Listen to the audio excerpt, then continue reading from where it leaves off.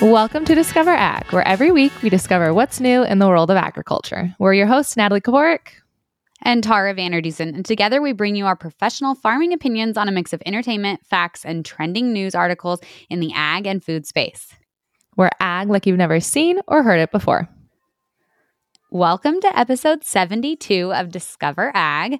I did not blow away. I'm still here. I know. I've been meaning to check on you. I cannot believe your guys' windstorms. Oh my gosh, I've had a bunch of people message me from like Arizona all the way to Kansas about how crazy, like it's not just us, it's everywhere. But yesterday we had wind speeds over 90 miles an hour. It was nuts. I have battled, being from Montana and living in Nebraska, I've battled my fair share of windstorms. And I feel like I always say it's the one weather that I feel like gives me the most anxiety. Like I would rather deal with lots of snow, lots of rain, I don't know if I'd rather deal with like a long-term intense drought, but I guess from like the acute standpoint, wind really affects me like emotionally, physically. Like I get really anxious in wind. It was definitely affecting the girls. Wind, it's a natural part of life on the high plains, but I think this was the worst I've ever seen. And I just kept thinking a window's going to bust in. Like Daniel said, we had a shade on the dairy. It literally just picked the entire shade up out of the ground. Like it didn't just like blow the tin off. The entire structure came out of the ground and just like flew through the air. It was nuts. Yeah, so scary too. Well, I hope you guys get relief soon. I know. I hope so for everybody. So for today, we have some exciting news. Today's episode is brought to you by Case IH. To the men and women at Case IH, farming is a way of life, a life they live every day on millions of acres across North America. Get to know the farmers who work at Case IH and see how they bring that perspective into everything Case IH does. Visit builtbyfarmers.com to see their stories and even share your own. Built by Farmers. Case IH, a proud sponsor of the Discover Ag podcast. I know, we're so excited to bring them on. Case is actually going to be a longer term partnership for us. So you guys will be hearing them in the episodes to come. And we really could not be more excited to partner with such a reputable brand. I know we're Case people, and Tara, you are too. So thank you, Case. All right. Are we ready to dive into some exciting things? Yeah, I want to talk actually about, you had posted last week sometime about Starbucks and olive oil, and I want to hear more about that. Yeah, so I feel like this one it's like kind of a hot topic. I feel like not everyone's like, some people are really happy about it and some are excited to like try it, and some people are really not okay about it. So why do you think it's a hot topic? I had heard nothing about it until you posted it on the stories. Really? Oh my gosh. Maybe we're following like very different accounts. Okay. Let me just give a little bit of background. So Starbucks is going to start putting olive oil in some of their drinks. It's like going to be a specialty line of coffee. And it's actually starting in Italy right now, but it'll move to Southern California in the spring. I feel like I'm like not surprised by that at all. And then it'll start moving to other countries after that, with like Japan in the first lineup and then like a few others. And then they'll see about like rolling it out nationwide. So our only chance to try it is to fly to Italy or head back to Southern California. So, I mean, if that's what we have to do to bring the news of what it tastes like to the Discover community, the discos, I suppose we can take a trip to Italy. Then we might just have to do it. So I think the reason I think it's a hot topic is I don't know if you've been following like the whole like seed oil not being good for you thing. Have you? Like, I literally that's just listened to a podcast this morning about seed oils. Yeah. Yeah. And so I feel like it's like the new, I don't know, thing that people are like, it's the new ingredient that people are really like jumping on and saying it's bad for you. And so people that are kind of on that bandwagon were like, oh, look, another way like seed oil is trying to like infiltrate our lives, like very dramatic things. But olive oil is one of the seed oils that, for anyone who is like pro or con it, olive oil ends up on the side where they're like, that's a safe to consume. You should have it in your diet. Like coconut oil, olive oil, and one other that I can't think of. Yeah. And so I think I've just been like following that debate kind of. And so like I just saw people who were like excited to try it. It kind of reminds me of like the butter and coffee craze. Like what was that? So the two things. And that's the two things that like came to mind for me, is that they were talking about, I guess, like essentially it's like putting a fat in your coffee. And I was like, well, I don't know. It's not like new or exciting. And the other thing was like have you ever heard of oil pulling? No. So that was like a trend, I would say, like a health trend, I'd say like, I don't know, maybe like 7-10 years ago. And I think people probably still do it now, but I feel like it was like the hot thing then was to oil pull. And a lot of people did that with coconut oil, and you like swished it around in your mouth, and it was supposed to help with like dental hygiene and a bunch of things.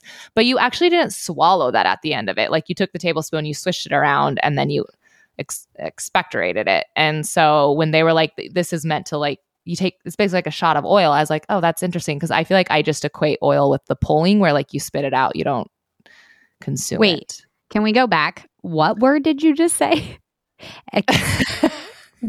Expectorate. Well, I've never heard that word in my entire life. I use it all the time. I say it in medical a lot, like pharmacy. That's why the fact that you just said I use it a lot, like swish and spit. Swish and spit. I'm gonna try to use that in a sentence today with like Daniel or something and just see how he reacts. Oh, I feel like the most alarming thing for me out of that whole like the Instagram post, honestly, was that Milan has a Starbucks. I'm like, isn't Europe supposed to be like hoity-toity about that? Like, why would they touch our American Starbucks filth? I was shocked that it was like rolling out in Milan of all places, I think. But do you know the history of Starbucks? I thought it was started in Seattle. It was, but it was because the owner went to Italy and was like, why can't we have like espresso cafes like they do in Italy where people just gather and hang out? And so he like created the first Starbucks after like his favorite espresso cafe in Italy. And so it has like deep ties to Italy, apparently. Gotcha. Okay, that makes a little bit more sense. But still, I don't know. It always shocks me, like when I travel somewhere else and I see like a McDonald's or like something I think of like very like a Starbucks, something I think of very American, and then you see it like integrated into like other global places is always like, I'll never forget when I saw a McDonald's in Prague, and it was like the cutest McDonald's. It was like pink, and it was I don't know, it was so cute. Or maybe it was Lisbon, I can't remember. But I was just like, for one, so shocked that there was McDonald's, and then two, like seeing the European twist on it. I will second that. Daniel and I went to a McDonald's in Tokyo, and it was literally, we were starving. We needed to eat. We had flown in like on a typhoon, and we saw McDonald's, and it was so cool. And it was nice because it was all in pictures, so you could just like point, and like we didn't need to be able to communicate. You're like, burger, point. Like, feed me. We were really struggling that morning. And it was really cool to see their take on like different things. And even within the United States, like we can get green chili at our McDonald's, and I don't think anywhere else in the country can. So, no, definitely not. I would be like, hold the green chilies if that was in a Nebraska one. Speaking of global things, though, have you and Dan talked at all about like the mad cow disease? Has that entered your household? I haven't talked with him about it, but I was at a conference last week for the board that I'm on now, DMI, and we talked about it. I talked about it with like the exports guy. Oh, what do you have to say? I'd be curious to hear. Can you relay that information or not? Yeah, I can. I can divulge that information. Okay. He said that he didn't think it was going to be a big deal. He said that it happened like the actual date of the cow was like kind of a while ago, and he thinks like everyone, I don't know, like it kind of like is in the news right now, but it won't be like necessarily. I don't know.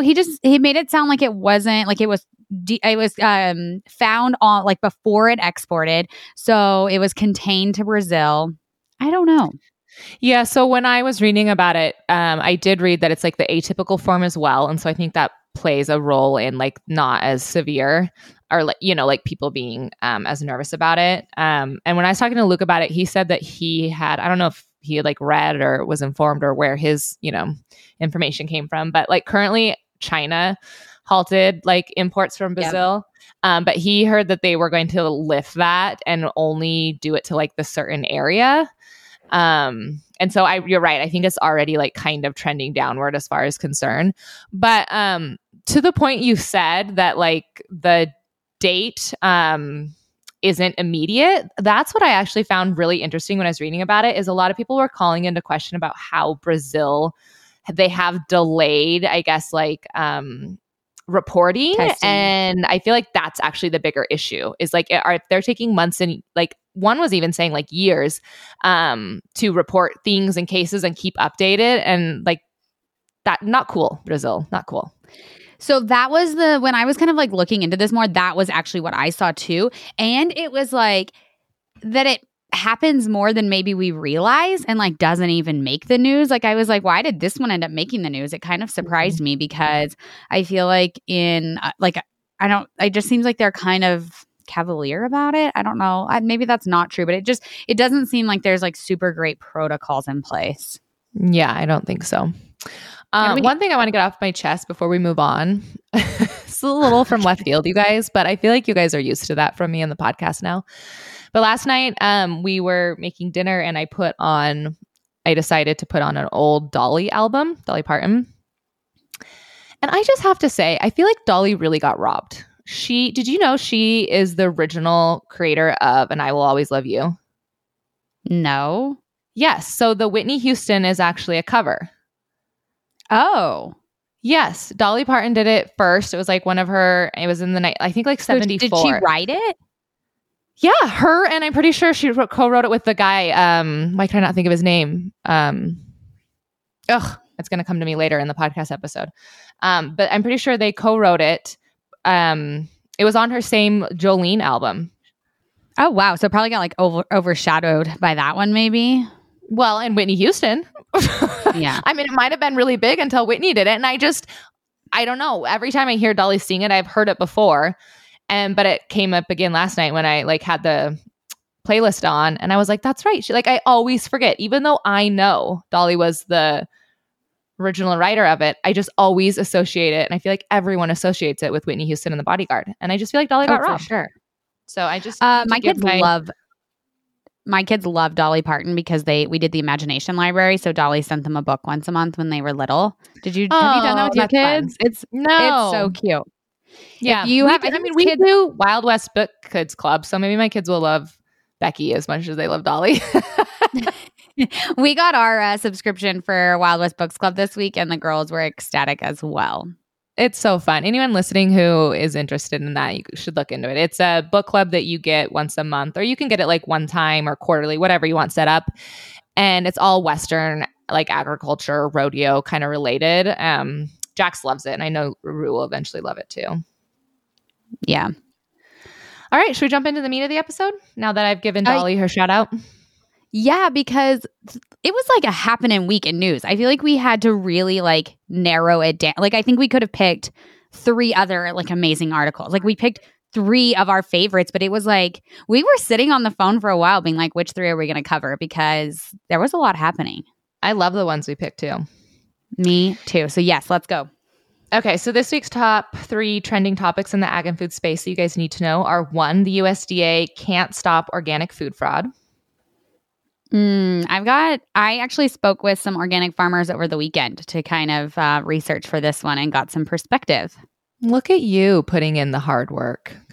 Yeah, doing the research for people. The second one is how climate change is a hidden cause for inflation and price increases. I feel like this one's very timely with what our windstorm of yesterday and today. Like we did not plan that, but when I was like researching for this one, I was like, wow, it's just giving Dust Bowl big time right now. Giving Dust Bowl. That is so funny. Okay. And the third one is soy. This is the one you're going to have that people just wait to hear what Tara has to say about this one. Soy and almond drinks can now be called milk, FDA says. I don't even know if I want to give anything here yet. I want to save it. Actually, my response might surprise people. Oh, save it. That is not true. All right. We'll see what you have to say, I guess. But before we dive into the meat of the episode, we want to remind you guys, as we do every episode, that we have a giveaway to say thank you for listening to the Discover podcast. All you have to do to be entered is share our podcast to your social channels or leave us a review. And then at the end of the month, every single month, we pick one person and we send them a goodie bag to say thank you. And I'll have to say, we got called out this week in our Discover stories, because last week we gave a shout out to our New Zealand followers for making us global. And the Aussies came after us. They were like, we are here I saw that. Yes. And so I'm giving our official Australian shout out to all of our Aussies. Actually, big fan. Luke and I want to come down and see your guys' agriculture and experience it. And I am working with Ringers Western Wear, which is a Australian brand. So my heart goes out to the Aussies. Feel connected. Sorry, we did not give you your shout out last week with New Zealand. I also today have my down to earth earrings on from one of our custom makers that handcrafts jewelry. And we've been talking with her about spicing up maybe our our giveaway boxes. So I know they're so cute. I'm jealous you got yours before me. You always do. Nebraska Mail, like what are we at, the Pony Express still? I think so. One other bit of housekeeping that I feel like is really exciting is we are starting a monthly newsletter for Discover Ag. So if you want to kind of follow along with the podcast a little bit more, I feel like at least once an episode, we're always we need to follow this. We need to see where this story goes. And we're actually going to be bringing that to a newsletter. Again, it's just once a month. And we'll be following some of the stories that we mentioned on the podcast, as well as bringing you some of our favorite things outside of agriculture. So some of our favorite things we might be listening to, books that we might be listening to, podcasts, things we might be buying, things we just absolutely love, maybe some research that we've been doing or different papers. So if you want to sign up for that newsletter, there will be a link in the show notes. And so I hope you guys will sign up, and we'll be kicking that off really soon. All right, let's dive into the top 3 industry news pieces you guys need to know this week. First up, we have USDA moves to stop organic food fraud finally. The USDA has finally finished a long-awaited rule that will help clean up fraud in the organic food sector. This rule, put together by the USDA's Agriculture Marketing Service, or AMS, is urgently needed given widespread fraud that has been reported in the organics industry. The level of deception has reached epidemic portions. A USDA study found that 40% of all organic food sold in the U.S. tested positive for prohibited pesticides. The rule takes a number of positive steps that, if properly implemented, will help restore some consumer confidence in the organics industry. I feel like I forget which sentence you said, but it's crazy. People went to jail, millions of dollars of fraud. It kind of is reminding me a little bit of Ghost Herd, which is actually going to be, we're recommending that as part of our newsletter coming up. It's a podcast, but it kind of was reminding me of that, massive, massive fraud, millions of dollars. This is a big deal. So I was under the organic rock. I had no idea. I actually posted the article to Twitter last night and was because I could not stop reading. I just found it so fascinating. And someone commented and dropped in reply, was yeah, nothing new. And like you said, they dropped in an article that was $40 million lawsuit back in 2018. I was okay, well, I'm glad I am finally being brought up to date. But I think why I'm most shocked by it is because I feel like consumers associate the organic label with the most trust. All the time we hear in the news, buy organic, shop organic, organic safe, you want to put organic. And I feel like that's the one label that consumers blindly follow and choose to feel safe is organic. And then come to find out it's laced in fraud. I actually disagree with you. I feel like I hear a lot of conversation from people being well, organic, there's fraud. It's not even real, especially if a lot of it is around imports. If things are being imported and then get the USDA stamp of approval, it's just really hard to regulate what's happening in other countries and if they're following our protocol. But do you think that's people within the industry that are saying that narrative, or you think that's the average shopper that's bringing those up? I think it's not the average shopper. I think it is the more informed, food conscious, label conscious shopper. So not necessarily an ag, but just if you're really into the health and wellness space, there is more conversation around it. So I feel like now is probably a good time to say it. My brother is an organic farmer. So I actually feel like I not have firsthand knowledge, but I mean, I hear what's going on from him, what they go through. I remember when he transitioned to organic, the amount of paperwork, his organic notebooks that he has to keep are just, I mean, it's crazy the amount of paperwork. And so one of the things that anytime I've talked with organic farmers, they're there's just, they doubt that other countries are going to that extensive amount of paperwork, record keeping as our US farmers are. So a little bit more about this. This rule is dubbed the Strengthening Organic Enforcement. It's set to take effect next month, so March, with enforcement delayed until next year. It's actually the largest rule making since the National Organic Program went into effect, which I think is really crazy. The rule is almost 300 pages long, and it has a lot of different changes on how to basically, I don't know, make how the organic supply chain operates different. I think one of the main things, at least that I read, that they're focusing on is reducing the entities that operate in the organic supply chain that don't currently have organic certification. So it sounds like there's like a lot of middlemen and just people that don't have to be like regulated or certified. And I think they're working on making all of them get certified. Yeah. And then a lot of what I saw was about the importing of grains being an issue. A lot of a majority of our organic grains are imported. And then one of the issues is the shipping containers don't have to be labeled as organic. They can be in anything. And so this rule is going to be cracking down on that. Like if it is an organic grain, it needs to be in a shipping container that says organic, so that they think that will reduce the amount of like fraud of like, oh no, like shipping container A is organic and shipping container B isn't, like when you can't tell any difference between them. It kind of made me wonder why we're not growing more organic grain here, especially because of like the market, like how high the prices are for organic. So I originally wasn't, I guess, brought out of my organic fraud rock when I was listening to a podcast.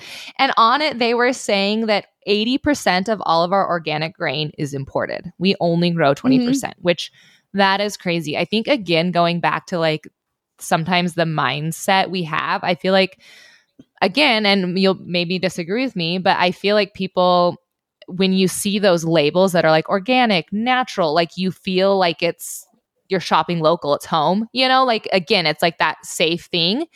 And only 20% of it is. It's like 80% of it we're importing from places like Turkey, Istanbul. I mean, it's coming from all over. It's crazy. And a lot of our organic produce is coming out of Mexico, like a ton of organic produce, because obviously a lot of our produce comes from Mexico anyway. And so a lot of it is organic. And this is another conversation I had with a different organic farmer that was just like, there's no way that they're like we're all being held to the same standards. And so it's just really unfair. And I hate using the word unfair because like I know things are not fair, but like if you're producing things organic in the United States, your costs of production are so much higher. And if like fraudulent organic produce is being shipped in, it just undermines like all of your trust, all of that value that you're bringing, like everything.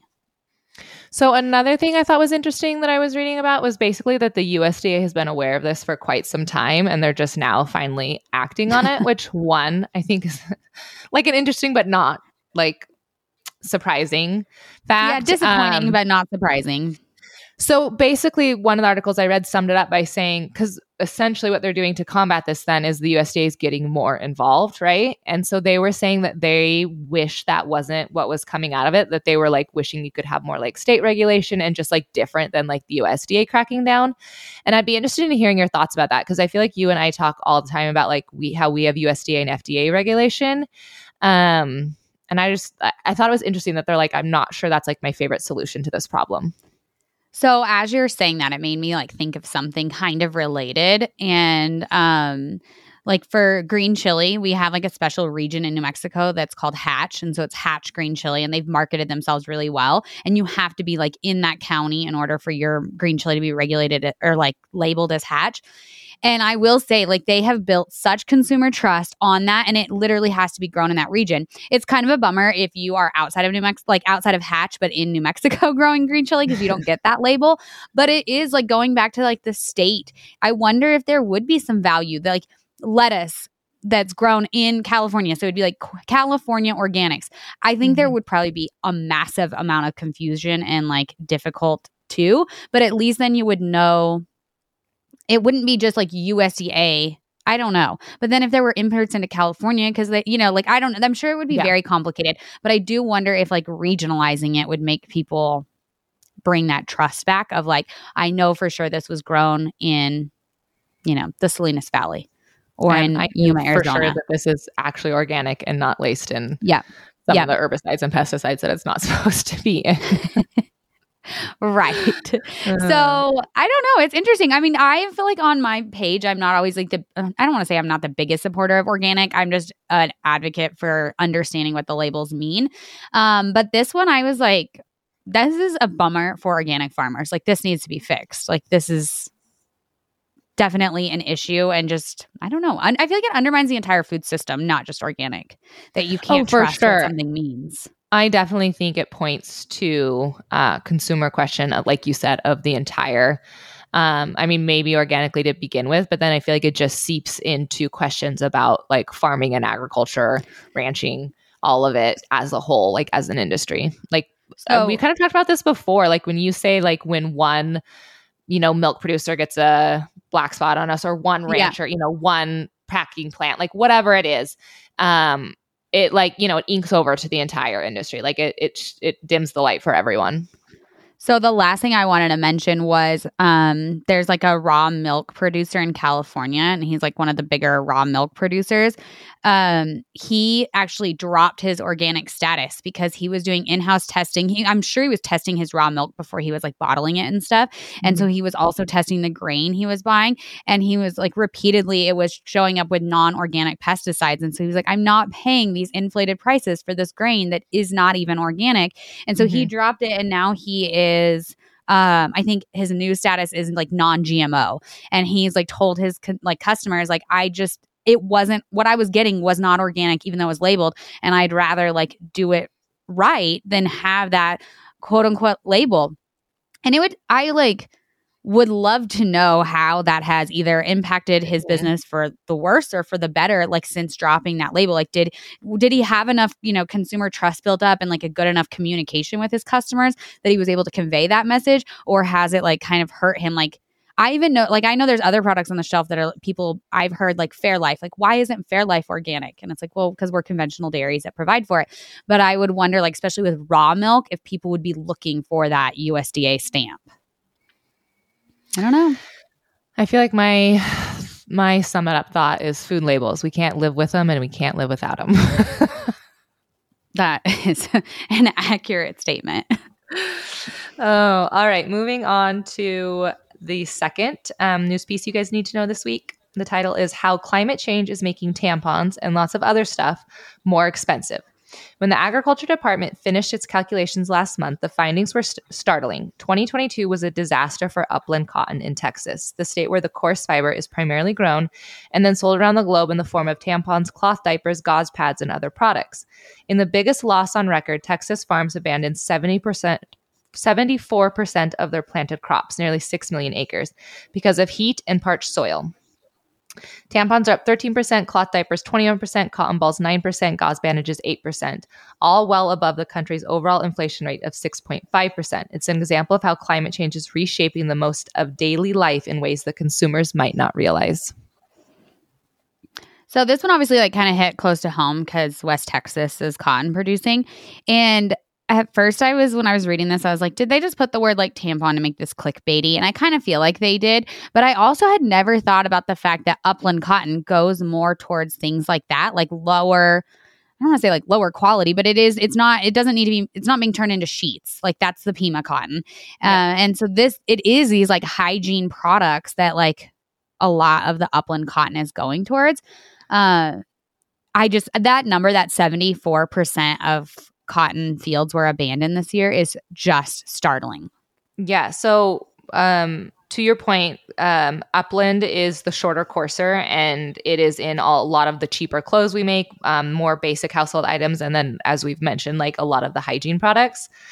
And for even more numbers, they were in an article I was reading was interviewing a chief executive officer for Plains Auto Growers, which represents like a lot of the Texas producers. And he said that for a typical production year, Texas will put out 4 to 5 million bales. And for 2022, it's expected to only be 1.5 billion bales, which is like a cost of roughly like multi-billions to the economy. Oh, that's terrible. Yeah. West Texas is the main source of upland cotton. Yeah, it's the main source of upland cotton in the U.S. And this was shocking. It's the third biggest producer of worldwide of the cotton. Yes. So that's going to have global effects, not just like regional or national. So as far as like the it was the hidden cost of inflation was climate change was kind of like the point of this article. I felt like it was a little bit misleading because overall, so like tampons are up 8%, right? Is that what it said? The national average for inflation in January 2023, which I think that's even like come down from like December 2022, was 6.4%. So I feel like inflation across the board has been above 5% and as high as 8% in others. And one of the things they did touch on in this article, but then didn't really go into detail, is in 2021, we banned imports of cotton from China because of forced labor issues. Mm-hmm. That obviously played a part too. Like I feel like they were really trying to hit home, and I understand why they were trying to hit home on the climate change thing. I just wish. And actually, there was a couple quotes in there from other farmers saying it's more than just the drought that's causing this problem. Like it is a combination. It's a global economy now, global market, and we're having other factors affecting this. Yeah. So I was reading listed, like you said, the Chinese ban on the Chinese cotton. They also cited high fuel costs, logistics of moving materials. So they did like kind of casually mention some of the other compounding factors.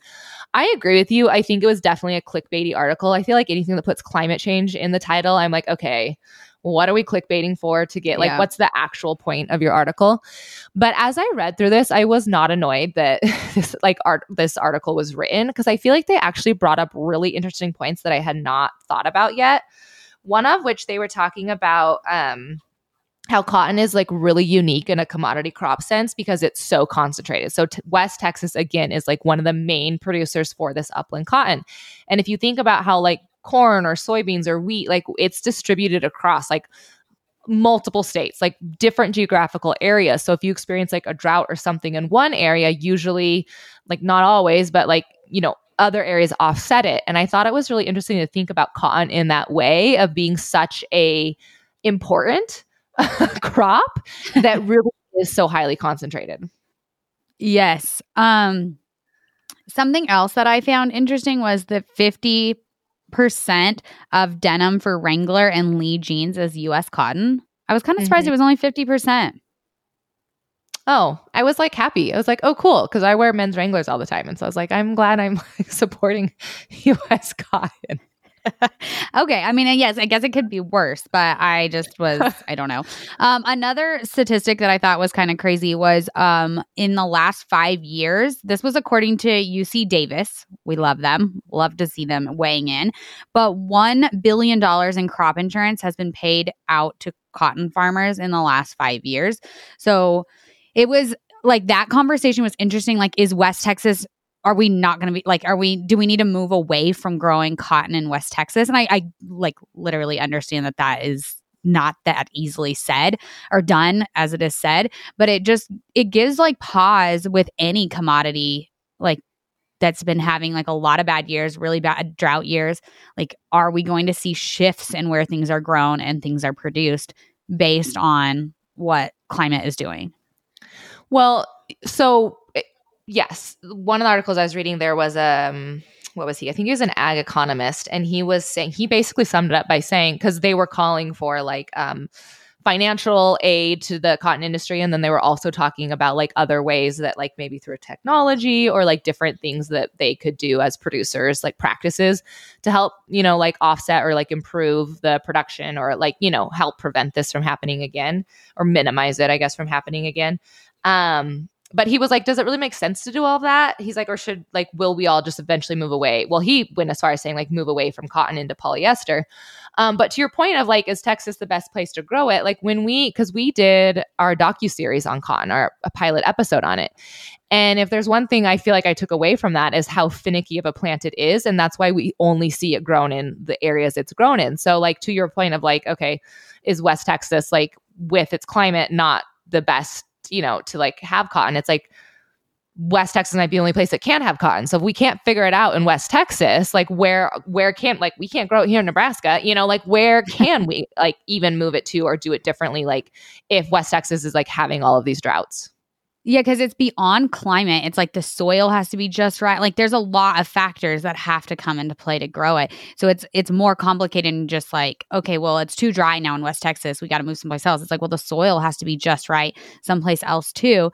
I will say this was a New York Times article, and they actually interviewed a fair amount of farmers. Like I was really happy. Like I was like, thank you. Like, it was not just one farmer. There was multiple perspectives. They brought in professors from very like ag-based universities. Like sometimes I feel like I'll see an article and it'll be like Harvard University. And I'm like, Harvard University person, no offense to them, like does not live in West Texas. Like I loved to see professors who were like in the cotton area actually being interviewed as well as farmers. I just could not stop thinking of like, you got into Harvard Law? What? Like it's hard. What? Like it's hard. To your point though, as I was reading it, I felt like it was a really well done article. Again, I was like, I'm going to be annoyed by this based off the title. And then as I was reading through it, I was like, this is very interesting article because I'm surprised you have not brought this up yet, being our water queen that you are. Oh, I have it. It's my last point. Okay, I was going to say the other thing that I thought was really interesting that I pulled out of this that I did a little more research on, but I want to continue doing more research for myself on. And as we mentioned earlier, maybe this is something we'll actually pull into our newsletter. But it talked a lot about the Ogallala Aquifer and how we're losing that and how water is, you know, part of the problem we're seeing with the cotton growing. And I wouldn't like obviously say it stops at cotton. It's going to go into a lot of other just farming in general, right? Like we say it all the time, like water is our finite resource that we need to be paying attention to for the future. Yeah, as two Ogallala Aquifer girlies living our lives on the Ogallala Aquifer. I love that I love it for you more than me because you're up where the headwaters are. And I'm down here where you can like see it receding. And they had a quote, and I actually like pulled up the quote, major portions of the Ogallala Aquifer should now be considered a non-renewable resource. And it broke, I mean, I knew that that's what it was, but it broke my heart a little bit.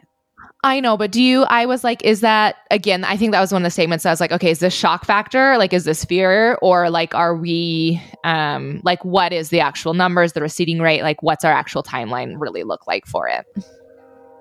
I don't think it was shock factor, if I'm being honest. I think it was, I think it depends where you're at on the Ogallala Aquifer. Yeah. I think it's really bad in a lot of places. Kansas, Oklahoma, West Texas, Eastern New Mexico, all of us, maybe parts of Colorado even, like southeastern Colorado.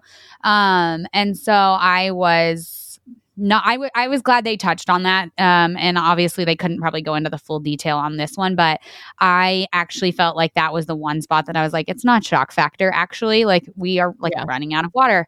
So, yeah, it's like you said, this isn't just cotton. This will affect every single crop. Like when I was a kid, I know my dad used to grow alfalfa, and like we don't grow alfalfa anywhere near the dairy anymore. It has changed what crops we grow and don't grow. And going back to, you mentioned ghost herd earlier, which is something we're putting in the newsletter, but I feel like that podcast did a good job of like touching on certain areas because that was by the Columbia Basin. And so it talked about how like important that land is. And just, again, I feel like the more awareness people inside or outside of the industry have around like, you know, the future of water and really understanding what that does to farmers and ranchers and thus like our food system, I think is like, I'm all for like here for the H2O conversations. Same. But I feel like on that note, we've got to move on to the third one because I'm going to have a lot to say. So we better go. All right, our third and final industry news piece you guys need to know this week. Soy, oat, and almond drinks can be called milk, FDA says. Oat, soy, and almond milk drinks can keep the word milk in their names, the Food Drug Administration proposed this week in an effort to end a long-running battle between the powerful dairy industry and the plant-based upstarts that have been changing the way Americans consume cereal and flavor their coffee. We'll end it at that. Can I just start with rolling my eyes big time on the powerful dairy industry and plant-based upstarts? Why do people think plant-based upstarts are like these little tiny businesses? They're not. They have like major funding from like anybody from Amazon to Bill Gates to Mark Zuckerberg. Like plant-based things are not like little tiny like businesses. Yeah, there's a lot of money in them.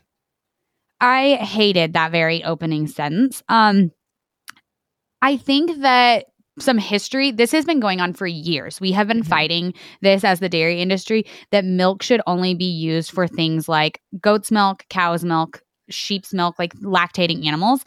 I also think this is interesting is Europe does not let these, they have to be labeled as non-dairy beverages in Europe. And I feel like the same people in the United States that are like, we should be allowed to use the word milk are the same people who are like, we love Europeans like labeling like standards and that they can't use all these products. And I'm like, you don't get to have it both ways. Like you don't, like you either want the enforcement of Europe, like, or you like, I don't know. I think that's so like ironic, I guess, that it seems like it's the same people that want both those things. They want their cake and they want to eat it too. They want their milk and they want to drink it too. So what I pulled out from this, which I would be interested to hear your opinion, and you probably don't know the answer because you weren't like in a lot of the meetings or like the pushing, I don't know, the policy writing and things like that.